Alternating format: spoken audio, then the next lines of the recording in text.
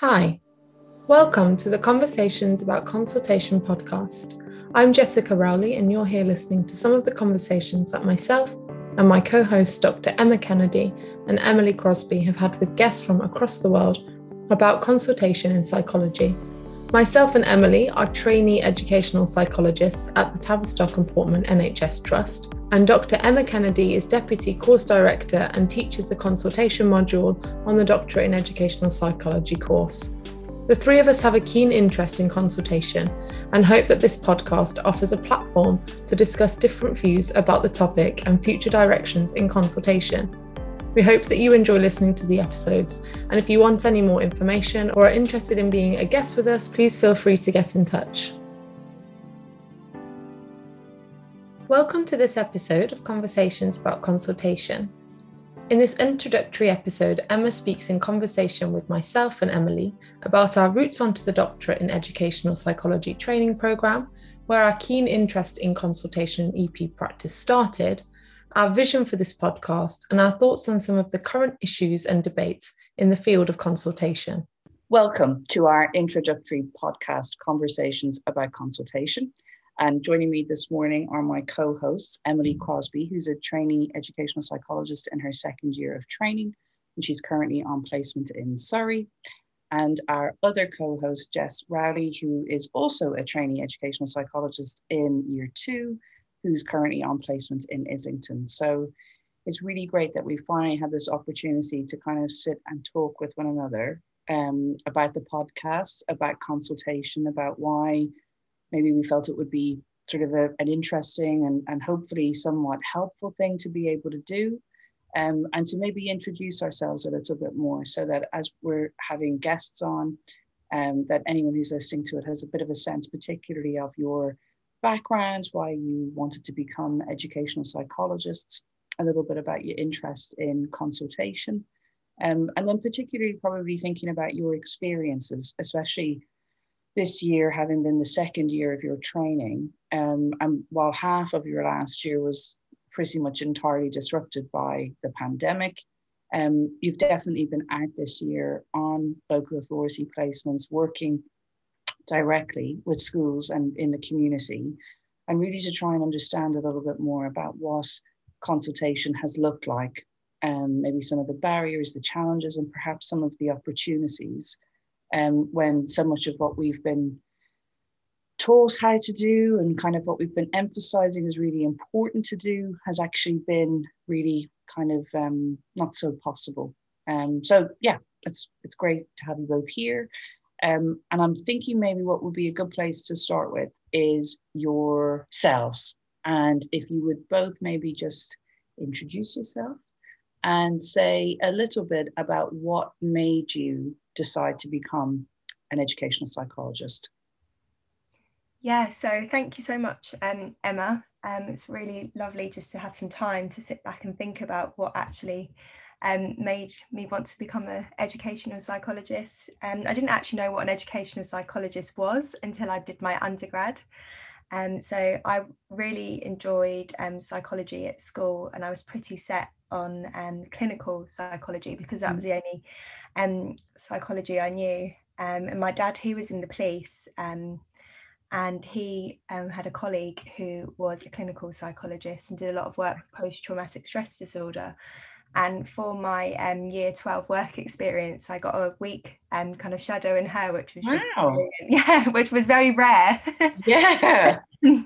Sarah, I still keep in touch with Sarah, and she's done a lot actually at, from the Grenfell stuff at the moment, and working with a lot of the victims there. So that really opened my eyes, and I loved it. And then when I was doing some work experience in my undergrad, I worked in a rehabilitation unit with adults who had acquired brain traumatic injury. And again, that was with more clinical psychologists. And I was doing some one-to-one support work with some patients. And then I decided that I'd like to try and maybe do some experience with children. I've always kind of enjoyed working with children.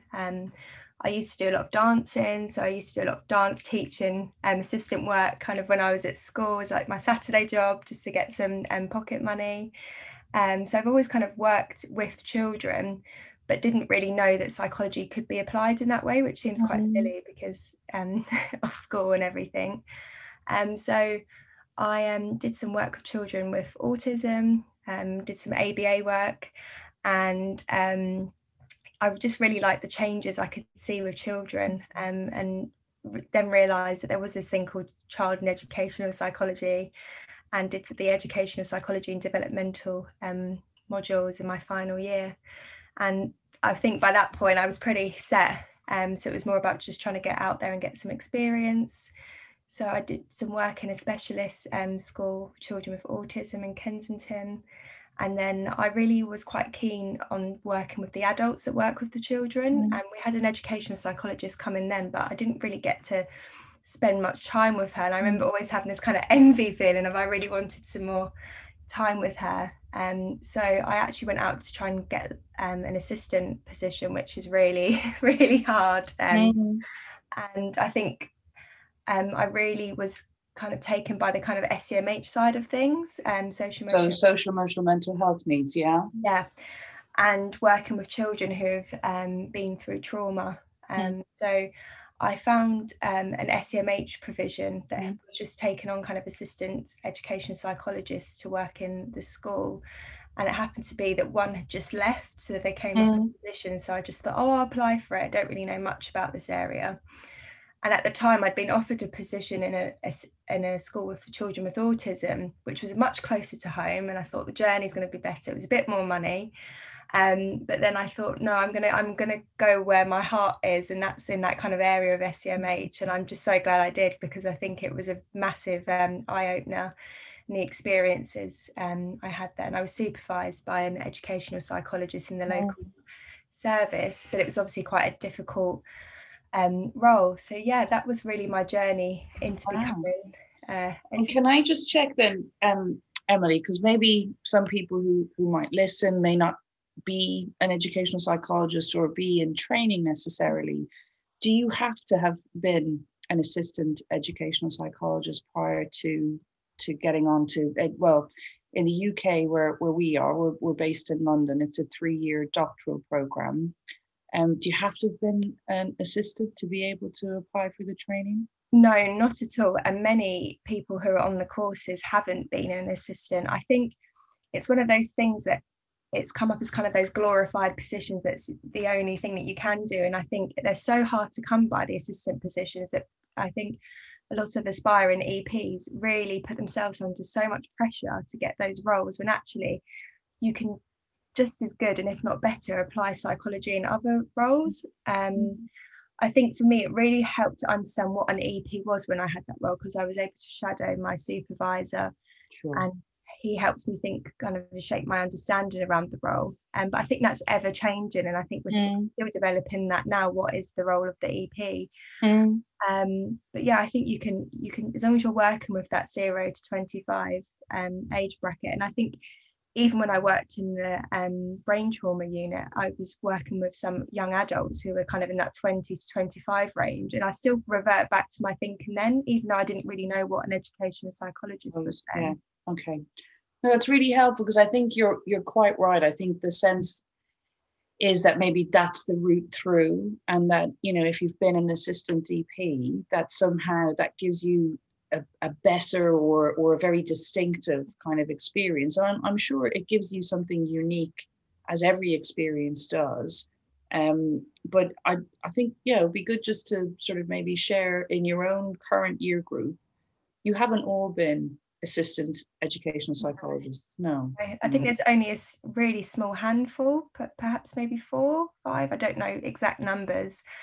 We've got a couple of people who are teachers, Senkos, and one-to-one special educational needs assistant. I think the main thing I would say is you need to have experience of working directly with a child. I think it really helps your training and thinking and work now. So I know from working Monday to Friday, 6 hours a day, one-to-one with a child, because I did that. And I think you've got to really learn that kind of on the ground work, because you do have to want to be with children and work with children, and you need to be able to see those changes that happen from that kind of direct intervention work. So I think as long as you're doing anything that has that kind of bit of experience of working with the age range. Yeah. And on that bit then, Jess, maybe you'd come in and say, I don't know if you were actually an assistant. I thought you had been an ELSA, but maybe we might want to say a little bit about what ELSAs are. And again, why did you want to become an educational psychologist?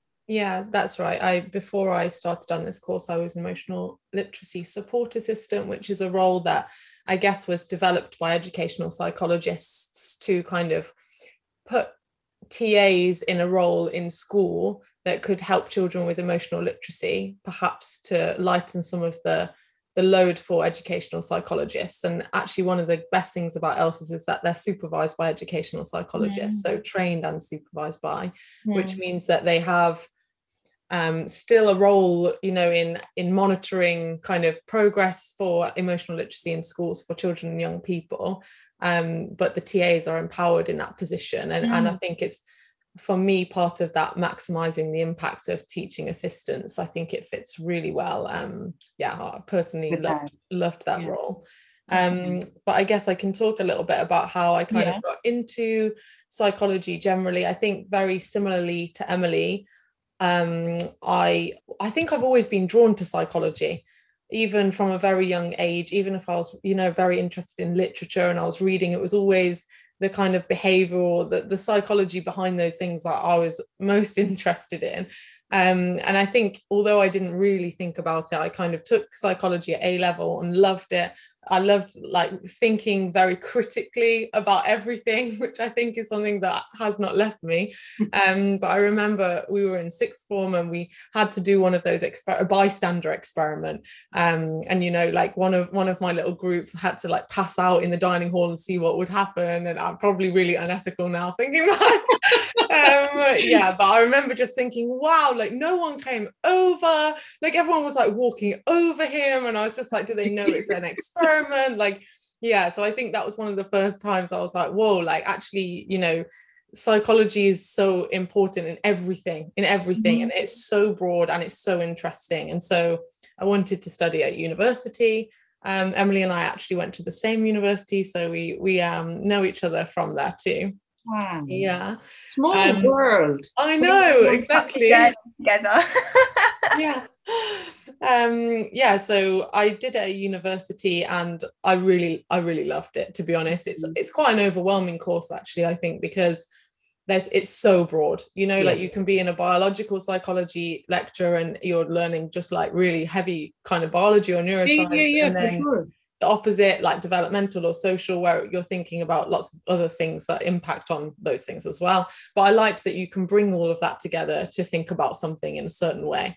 And similarly to Emily, because I thought it was the only option, I was interested in clinical psychology, which meant between my first and second year, I went to work in Sri Lanka on a clinical mental health placement for 3 months, which was incredible. I loved it. I think that it was a really good experience working with like clinical populations.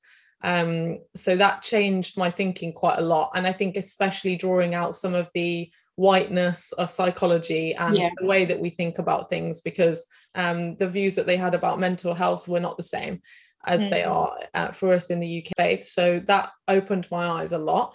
It also was really difficult and I found it extremely challenging. And when I came back, I was like, that maybe clinical psychology isn't possibly what I want to do, but I didn't really know what else. But again, like Emily said, we worked together when we did ABA, which is applied behavior analysis, which is used usually for children with autism. There was part of me that found it quite difficult again because it was very behaviorist, which was something that I had lots of questions about even at the time. And then I think after that, I went away from working with children for a while, and I did my master's in psychological research, looking at something quite different, marketing psychology. Further I went into the course, although interesting, it was slightly less meaningful for me than what I had hoped to kind of have in my life. So I think after I finished that, I got a role as a learning support assistant in a college, further education college, which I just loved. And that's the first time actually, I don't remember learning about educational psychology at university, but when I started working at the college, I was in contact with educational psychologists, and I was like, interesting. This is a role that I could do and that I would love to do, and I didn't know it existed. So that was a really nice kind of feeling. And then after that, I went to be an emotional literacy support assistant at a mainstream primary school, which for me was the biggest part of kind of moving into this course, because I did a lot of work systemically, which I think I love working individually with children and young people. And in role as an ELSA, luckily at the school that I was at, I was working full-time as an ELSA. I was having groups, I was having individual children. So it felt like I was having a really big impact. But also one of the best things was that they were very open to thinking about the whole school. So there was lots of emotional literacy interventions like the zones of regulation that I was able to kind of implement at a whole school level with support from the educational psychologist at the school. So I think that's kind of when I started thinking, it would be really interesting to apply for this course and see how that goes. And now I'm here. But I think it's a wild journey. And I think since I started the course, I reflect a bit more on actually maybe some of my journey to becoming an EP is a bit more personal or, intra psychic than I maybe thought. That idea that being drawn to a helping professional, feeling like wanting to kind of help children and young people that perhaps have experienced trauma. Really though, it's that highlighting, I guess, that sometimes we might be doing stuff without quite really interrogating how come I'm doing this, or I want to do that, or whatever. And that real kind of sense of perhaps there are things that go on slightly beneath the surface that might be quite hard to surface, to think about, to kind of to be there, but they're very, very influential over our actions nonetheless. And I think it's a very insightful, I suppose, and kind of very honest idea that actually we can think we're doing something for one reason, but then as we spend a little bit of time thinking and reflecting, we realize that perhaps there's a little bit more of ourselves in it than we would have originally given credit for. I think the other thing that really struck me, I guess, is that you knew each other before. And I feel like I did know that. It was only now that you have reminded me, but undeniably we're three white women working in a profession that I guess in my experience is predominantly white female. I think the training route, that both of you are describing, that you need to have a psychology degree or a qualification, that you have to have had some experience of working with children and young people. And it can't just be a couple of weeks here and there. Both of you are describing quite, substantive sort of roles that you've had. And then you have to come and do the 3-year training. That all of that is possibly financially perhaps easier for some people than it may be for others, because sometimes roles can be, even though they're of huge value and are really essential, they may not be paid at quite the way in which you would hope that valuable and essential roles would be. And kind of, I guess, noticing a little bit about coming to that point about self-awareness and understanding why we're doing what we're doing, and why the adults, I guess, are doing what they're doing in the work that they're doing when we come to come alongside them, and that interesting idea about help. Because I think what we've been exploring a lot in terms of consultation is that it is a professional helping relationship, and that what we're trying to do is to help what we would call a consultee, although we know that language sometimes can sit quite uneasily with people.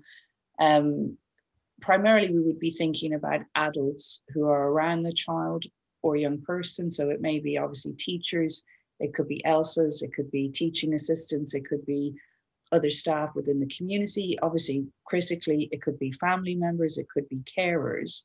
And what we're hopefully trying to do is to help them to do something that will be helpful for the client, the child or young person. But within all of that, kind of just noticing that it isn't a sort of a straightforward, entirely positive, it's great that I want to be helpful. because there's a dynamic of helping that's going on, and it's situated in a much broader context, isn't it? About kind of how do we truly come to know and understand what experience is like for other people, particularly when there's such a play out of power, of inequity, of really systemic challenges. Systemic is not the right word. It's societal wide inequalities, whether that might be around race or around socioeconomic status. It could be around sex and gender. There's so many different areas where things are not actually fair. They're not just. And that part of the role, one would hope, is to be able to challenge injustice, whilst also recognizing that it's not values free, is it, to do that? And it's not as simple and straightforward to say, I'm helping somebody, I'm great. That one really does need to think about kind of the relational dynamics within that and what might also be getting played out. Yeah, I think those things really have come to light and come to the surface. I guess they've always been there, but when you're on this training course to actually think about those differences. And I think as a young white female who isn't a parent, I know that's one of the kind of identities that come into play. And sure. I especially felt when I was an assistant EP and having consultations with parents who, you know, felt like maybe it was quite hard to relate to me or me to relate to them. Yeah. And you're trying to help, like you say, that help professional, but it's what it's bringing out in you as well, and it's making you realize, and especially I think with race as well, and thinking about whiteness and thinking about privilege, you don't necessarily think about the impact that has until you're actually doing that kind of helping work and that relational work through consultation. And which is part of, I guess, the privilege in and of itself, isn't it, that perhaps we haven't had to think about those things, but recognizing now that actually we have an ethical responsibility, a moral responsibility to each other, that we do need to start thinking more and being more, like Jess's point about being more critical, and being able to really interrogate ourselves a little bit more, not in a harsh, punitive, punishing sense, but in a genuine sense of what really is going on here, and is what my intention, actually the impact of that is, that and noticing the intention impact gap and how important that can be in the work that we're doing. And I think you've mentioned there about consultation and when you were working prior to the training program, and maybe that would be good just as a very quick question. Prior to becoming trainee educational psychologists, had either of you had a consultation, as in where you were the person in the receipt of help from an educational psychologist?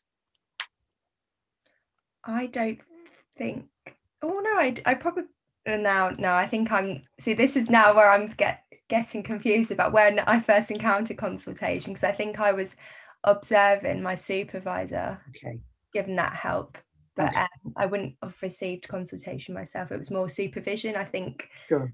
Rather than consultation. Okay, that's really helpful. And Jess, what about you? Yeah, I think similarly in my role, it was supervision that I was receiving. I think consultation would have been possibly with the teacher or with the Senko of the school. And I did sit in on some to observe, but I wasn't necessarily receiving the consultation. It's really interesting, isn't it? Because I guess then you would have started your first year on the training program last year, learning how to do the thing, and it's not something that you'd ever experience being done to, if that makes, I mean, obviously we'll be trying to, it's not doing to somebody, hopefully we're working with somebody. But I think it's an interesting question for us to have in our own minds about kind of learning how to do something and how it might be taken up and how it might be experienced, and how important it is to really pay attention to the voice of those that we are trying to help, and how can we really foster a sense where it is something enabling, it's supportive and challenging, and ultimately that it's helpful, that it makes a difference for them, it makes a difference for the child and young person, or if we're applying consultation in terms of groups, that it's helpful for the group as a whole, or, you know, do more organizational consultancy, that it's of benefit to the organization. So on that point, then maybe it would be helpful just to hear a little bit about your initial thoughts when you were introduced to this idea of, here's a way in which we can try to be helpful, that we would be quite focused particularly on the adults around a child and young person, about some of the kind of feelings that those adults can carry about their professional roles, and about this idea that one would really try to be of help to the consultee in service of helping the client, the child or young person. What were some of your initial kind of thoughts, ideas, challenges to this idea or concept of consultation? Yeah, I think at first I felt quite overwhelmed by it and thought, wow, it's quite a big thing to do. But I think the turning point for me is when I realised that you could actually help so many other children by just helping that one adult. So if that adult is a class teacher of 30 children and they can go and apply it to other children, I thought this is going to be much more of an effective way of working. But I think it doesn't come without its, you know, worries about how you can help. And I feel like it feels like such special time with the consultee, and there's that pressure for it to be so effective. And I think that's still there with me now, as I've developed from kind of first year to second year. I don't know how you feel about that, Jess. Yeah, I think that it is there is quite a lot of pressure, and I sometimes wonder whether it's because there's almost a point to prove with consultation. The idea that it is potentially sometimes positioned kind of either or, consultation or statutory work or individual work or direct work with a child. And I think that can sometimes exacerbate that idea that actually, if I go and do consultation, I need to prove that it's effective, because, you know, if I can't prove it, then it's easier just to keep going along with the one-to-one or the individual, the statutory work, which is obviously there's quite a lot of pressure in the system that we work in to do that sort of work. And I know I speak a lot about evaluation of consultation all the time, but it is more difficult perhaps to evaluate or to show impact of how successful consultation is. So I think that also plays a role. Sure, in that pressure. You've made a really interesting point about the kind of almost either or, somewhat false binary between either do consultation or this other stuff. And I guess it's probably one of the things that I would say is quite commonly encountered by a range of students who go out on placement or who, spend time working in services more generally, is a sense of what actually is consultation, because I'm observing different people do different things. I'm reading some papers, I'm going to seminars and workshops, and I'm still not massively clear when somebody says they're doing consultation, what actually is it? Yeah, is that something that you feel you're commonly encountering? What am I doing when I'm doing consultation? Jess's point always, what am I doing when I'm doing it well? And how would I know? Could you say a little bit more about that? Yeah, I think that actually when I sort of finished first year, at the beginning of second year, I felt very sure about what consultation was because of the training and the teaching that we've had on our course. Obviously, it did help to have teaching like throughout the year, having like a whole module that covers consultation and quite consistently covered one model of consultation, which obviously drew on lots of different approaches. But I think I felt quite confident that I knew what consultation was, what it should look like in practice. And I think going then into my second year placement, on placement, I found that much more difficult to apply in practice. I think that there is potentially a disconnect between how that theory kind of gets applied in actual day-to-day work. I think that in terms of as well, that what adds to that confusion is that everyone has a different idea of what consultation is. Although I felt confident with my own sort of definitional or from the teaching that we'd had, I think that when I started to kind of speak about that in my supervision or with peers and colleagues from different services or from the same service or from different training courses, it was clear that there wasn't really a unanimous kind of idea about what consultation was in terms of its definition and also what it looked like in practice. And I think that because there is quite a lot perhaps of confusion about that, or that people just have different ideas, which obviously can be really positive because it means that people are able to adapt this concept quite flexibly to their work. I do think, though, that it means sometimes we're not able to articulate in a very clear way to schools or to consultees, teachers, SENCOs, parents, what it is that we're doing and why perhaps it is that we're choosing to work in that way. I think often I would myself, if I was thinking, oh, I'd like to practice really well at consultation, I would quite like to be able to say at the beginning of every consultation process, you know, this is consultation, this is what it means, you know, to make that accessible to a parent or a SENCO or whoever you're kind of doing that process with. But obviously there are still don't do that a lot in practice because there's so many restrictions around time that if I, for example, say, you know, I sort of follow this very flexible model of consultation, but it might involve these things. What happens if I run out of time and I can't do one of those things and I've promised that to the consultee? And what if it doesn't quite look like how I've explained it to look like? And what if somebody else kind of comes in and is doing something very different, especially because I share schools at the moment in my service. So I think there are a lot of barriers to kind of having a clear understanding of consultation and what it means to be doing it. And you've mentioned, I think, two vital things there. One is the sort of ethical idea of, if I'm going to say I'm doing something, well, I need to let people know so that they can make an informed decision about whether this is something that they too would also like to do. And that it isn't something, again, if we're saying we don't do it to people, they need to understand a little bit more about expectations about what their role would be and how, you know, the work might happen together. So that ethical component really coming through in what you're saying. And I think the other bit really is an aspect of our, you know, consultation also, you know, in the context of being a helping relationship in a professional context, it has a problem solving or a systematic problem solving component. Which, you know, is very clear within the British Psychological Society's competencies that you guys are having to achieve by the end of the 3 years of your training. And for our sort of systematic problem solving framework, the big part of the beginning of it is contracting. And I think you're touching really, you know, well on this idea of, well, what am I contracting for if I can't clearly, quickly, easily, in an informed way, share with my the people that I'm working with, what is it that we're going to be doing and how we're going to be doing that work together.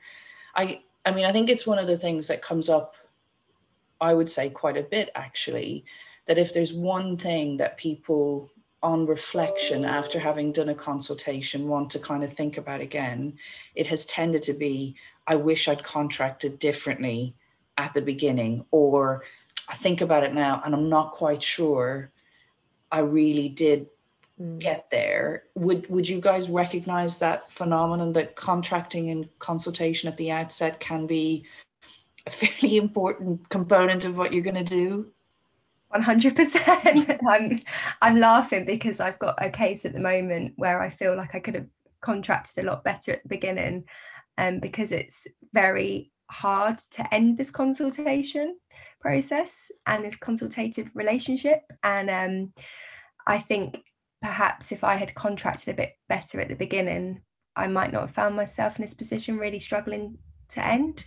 Whereas I've had other consultations where I feel like the contracting's gone really well, and I've really thought about, like Jess, what you were saying about trying to get all those elements in, but asking, you know, the parents in this school what they would like and how will they know that they've got what they want and what they need, and then kind of bringing in my elements of that, so trying to kind of find that balance where it's meeting my needs and meeting their needs as well. and it's gone really well in that process in terms of thinking about the contracting. But yeah, definitely, I think it's key, and I know that's one of my big learning and developments at the moment, is just to think about that contracting at the beginning.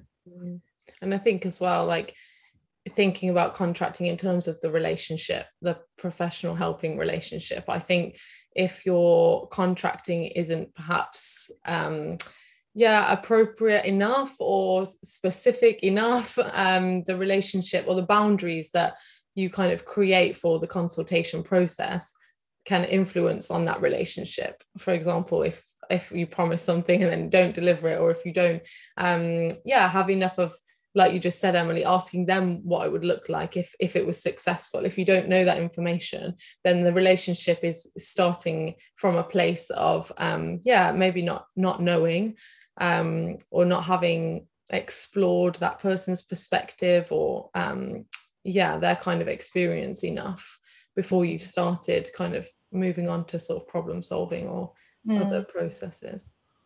Because I suppose it's also recognizing the importance of language and how one uses, I mean, even just the word help, that might be constructed really quite differently, whether you're a parent or a teacher or a learning support assistant or an educational psychologist or the head or the special educational needs coordinator. It's the same word, but everybody may have very different ideas about what that might look like and what the intended outcome, those sort of shared goals. And if we don't do some goal setting together, or what the outcomes might be, or I mean, like, how would they know that this was a good experience? I think you're both quite right that we possibly end up being in a situation where people are disappointed in the process, that they feel perhaps a bit let down. There's a lot of confusion and a lack of clarity. And we ourselves then can become quite, obviously, because we wish to be helpful, it can be a really difficult time for us too, in terms of, feeling like we haven't been good enough or effective enough or responded well enough to the very real and very pressing needs that are being experienced by those adults working with those children. Yeah. Okay. Yeah, and I think an element of that, and just thinking, I guess, about why we were kind of wanting to do this podcast as well, was thinking about, what consultation is and how it might mean to another person. And I think, just as I was just talking about that example of that contracting at the beginning, and Jess, as you said, about the different perspectives and that parent's experience of consultation or that teacher's experience of consultation. And I think when thinking about that example I was given, I know this specific consultee has had other consultations and perhaps differed. And I think that's can be a barrier to us as well, and trying to think about what consultation is, if someone else is doing it really different and then I'm doing it differently, and now in this place where perhaps the ending is a bit difficult because it's not quite met the needs of that consultee or what they had in their mind, and contracting would have helped kind of tease that out a bit.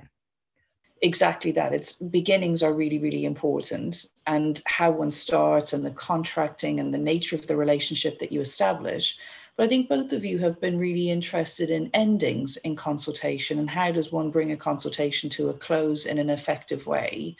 And I think, again, both of you had talked about research interests and ideas that you may have had for the thesis that you do as part of your doctoral training, that I think you'd both kind of noted there's not a huge amount of research about exploring or investigating this experiences of ending a conflict. Maybe more on the how do we start it well, and what are the good features of an effective beginning, but maybe there's not so much available about the end. On that point, and then also linked into this idea about research and consultation, where do you feel we're sort of at with that?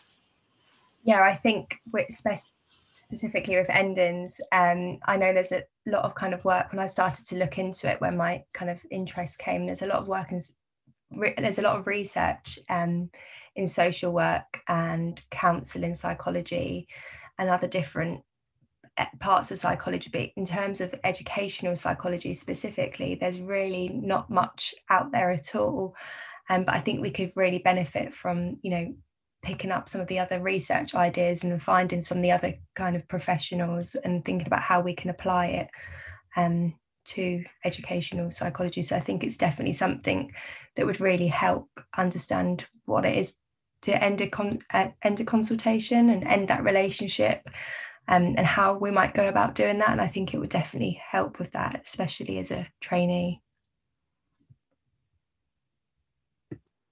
I was thinking a little bit as well how that relates to, again, part of why this podcast was something that we thought would be useful. And I think part of me hoped that, possibly selfishly, that it would be a platform to kind of learn more about, what is happening, what research is taking place across not only the UK, but internationally, and how that could shape our understanding of what consultation is, and being able to have rich discussions with people from lots of different, not just places, but professions potentially, and different positions. So, other educational psychologists or school psychologists in the US, or EPs from around the world, and then possibly service users, people that have experienced consultation.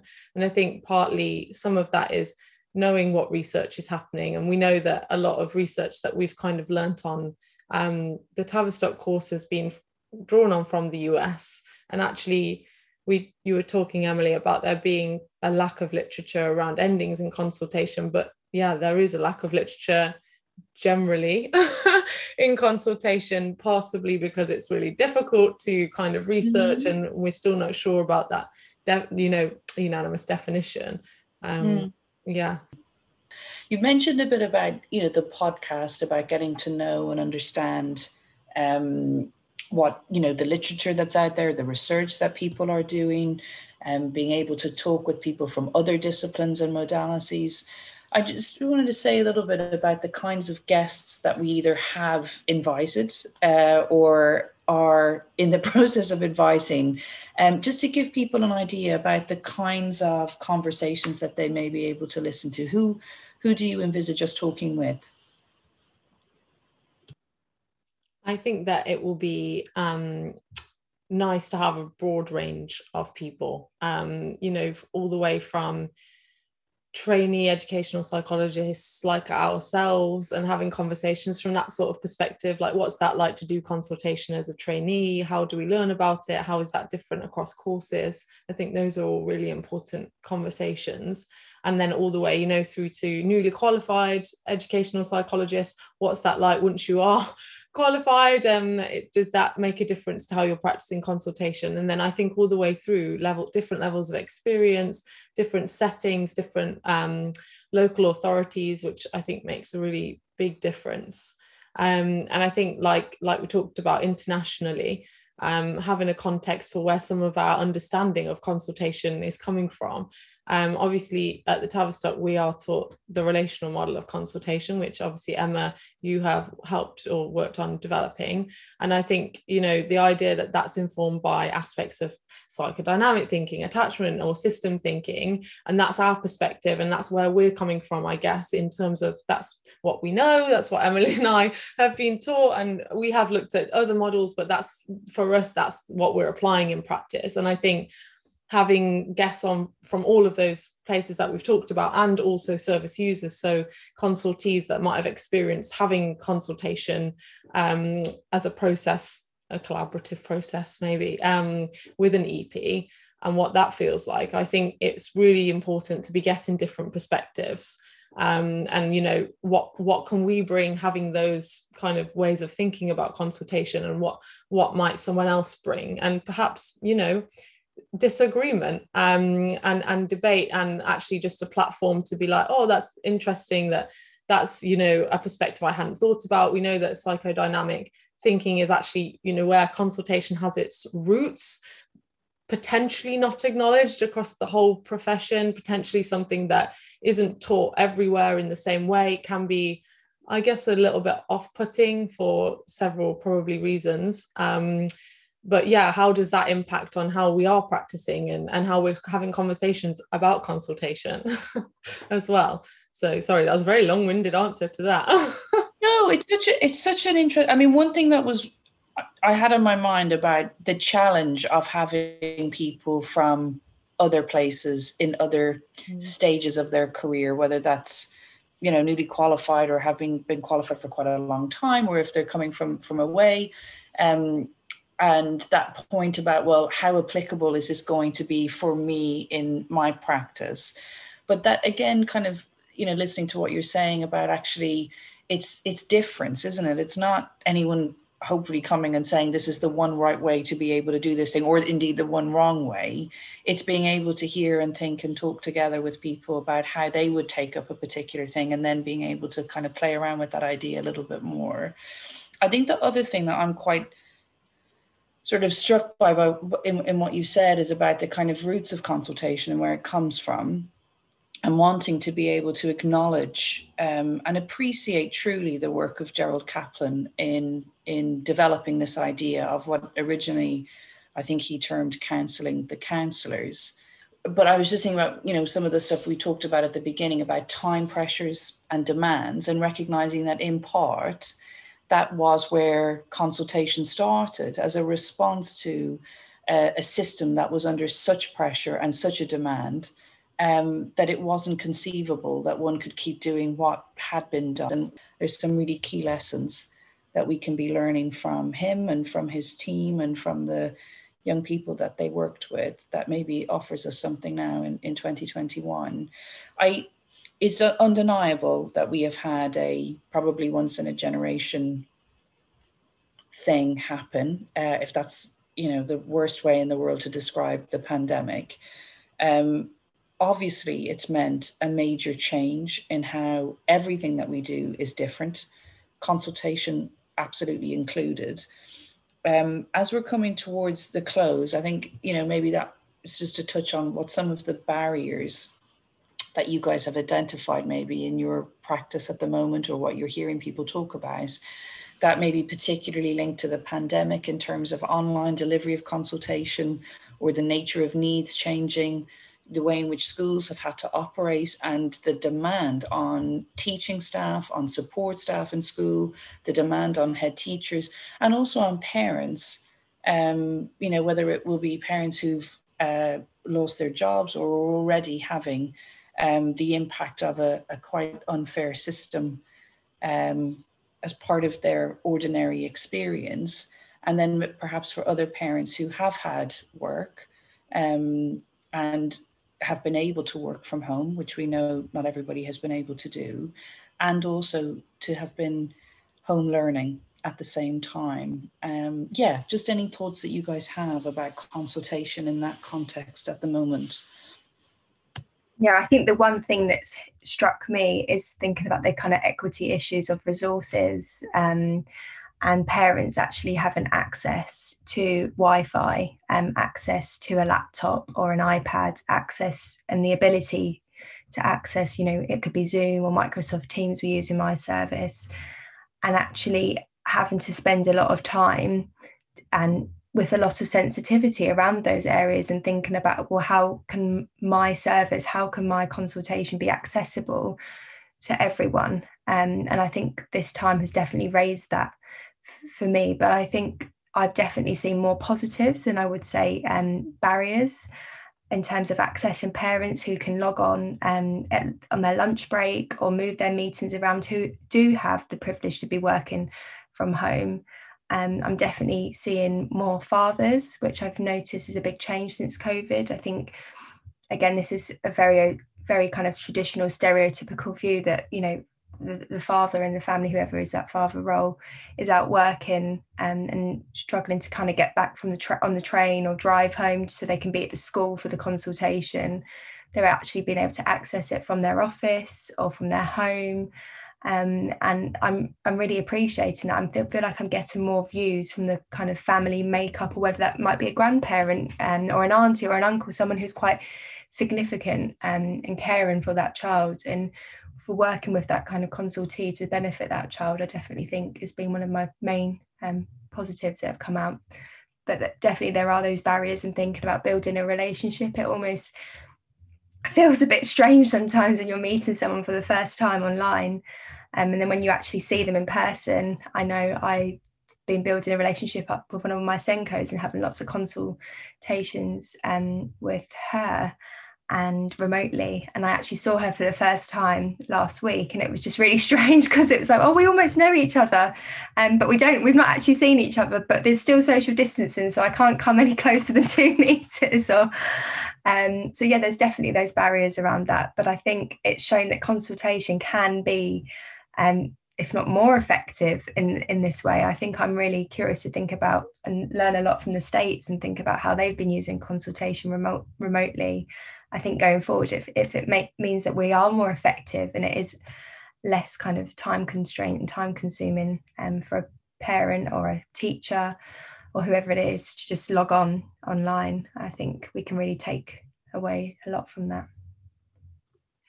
Yeah, I think I'd agree actually that there's been so many positives to having the ability to have consultation online, to deliver it online. I mean, obviously now, Emily, I think that in our year as trainees, we've possibly delivered most of our service delivery in whatever we're doing online. Yeah, at least that's what it feels like for me. We have. Yeah. And I do think, yeah, that to be honest, even selfishly, there are lots of reasons why it's positive. You can, be in the comfort of your own home. You can have your notes open if you need them. As a trainee, I think that actually it gives a lot of privilege to being able to have a very successful consultation if you can have all of that information available and kind of be removed from the situation but be there.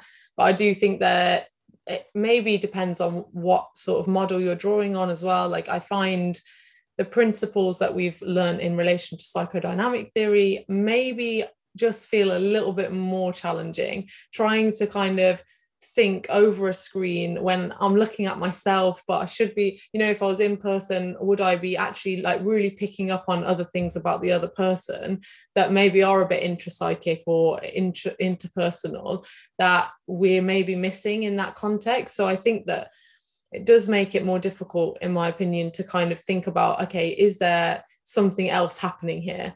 What's the projection? What is there projection? Is there any countertransference? How am I feeling? Yeah, even just that feeling of being removed because we're physically not together. What impact does that have? And how does that influence how effective it can be?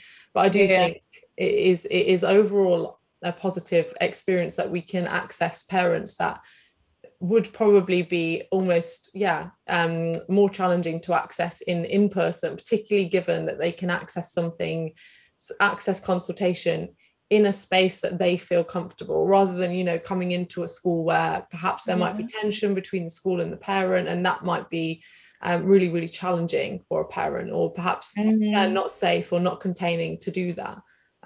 So it does offer. It's such a good point, isn't it, about territory? Because I think that is one of the things that we think about as a boundary. And, a boundary as a container, we've got a time boundary. We try to start and finish on time, so it feels kind of held. We've a task boundary. It's like we're doing this and not this. And again, making sure that people feel, okay, I know what's going on here because I'm kind of clear about what's happening, or as clear as I can be about what's happening. But territory is a boundary. And, you've raised that really interesting point about perhaps coming into school or to a professional building of whatever nature actually can be very anxiety provoking for some people. It can be bringing up memories of their own school experience that perhaps has not been particularly positive. And that choice about actually I can be in a space within reason, if I have space in my home, to be able to do that is a really important one. Right. Well, one of the things that we've talked about before is wanting to ask all of our invited guests to just suggest something that they've read or watched or heard. If it was a podcast, it might be someone who blogs, that they would recommend to anybody listening to our podcast. So I'm going to ask both of you the same question. For anybody listening, is there one book, article, film, something that you would say you should read this or you should engage with this? It's a really powerful thing. So I think my recommendation is a recent purchase of mine, and although I'm recommending it, I haven't read the whole thing yet because it is quite long, but it's the Learning from the Unconscious book, Psychoanalytic Approaches in Educational Psychology. And I think chapter 8 specifically, which is the chapter around consultation and the relational model of consultation, I think is a really useful read, particularly for listeners perhaps that maybe haven't heard of that before, because I know that it's not a widely known about model yet. And for people I think that are interested in psychodynamic approaches, or perhaps just curious as to how they can be applied to the educational psychology role, I think this book will be invaluable, and also just open up a different way, a supplementary way of thinking about our work, particularly in consultation. So that's my recommendation. It's really hard. I feel like I've got loads. I think one that really struck me on this course and kind of touches upon my sort of journey to becoming an educational psychologist and thinking about my own identity and what I bring to role is definitely Peggy McIntosh's White Privilege, Unpacking the Invisible Knapsack. That was one that we had on our reading list in first year, and I have to say it's really stuck with me, and it's something that I recommend to everyone who I speak to who haven't yet read it. And I think especially for being a white female and thinking about what privilege I wasn't quite aware of, and it's something that I even think I would like to have read even when I was at school and learning about myself and society. That's definitely one that has stuck with me.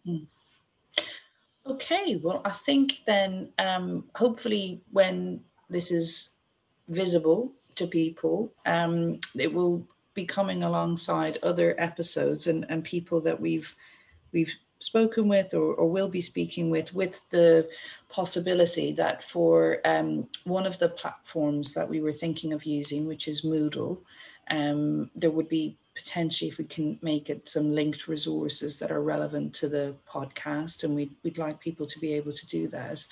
But I think our main thing that we would really like people to be able to do is just to listen and to hear people talk about consultation who have an abiding interest in it, or who come from other disciplines who have thoughts and kind of concepts and ideas that we feel could potentially be really interesting, engaging, challenging, confronting in some respects. To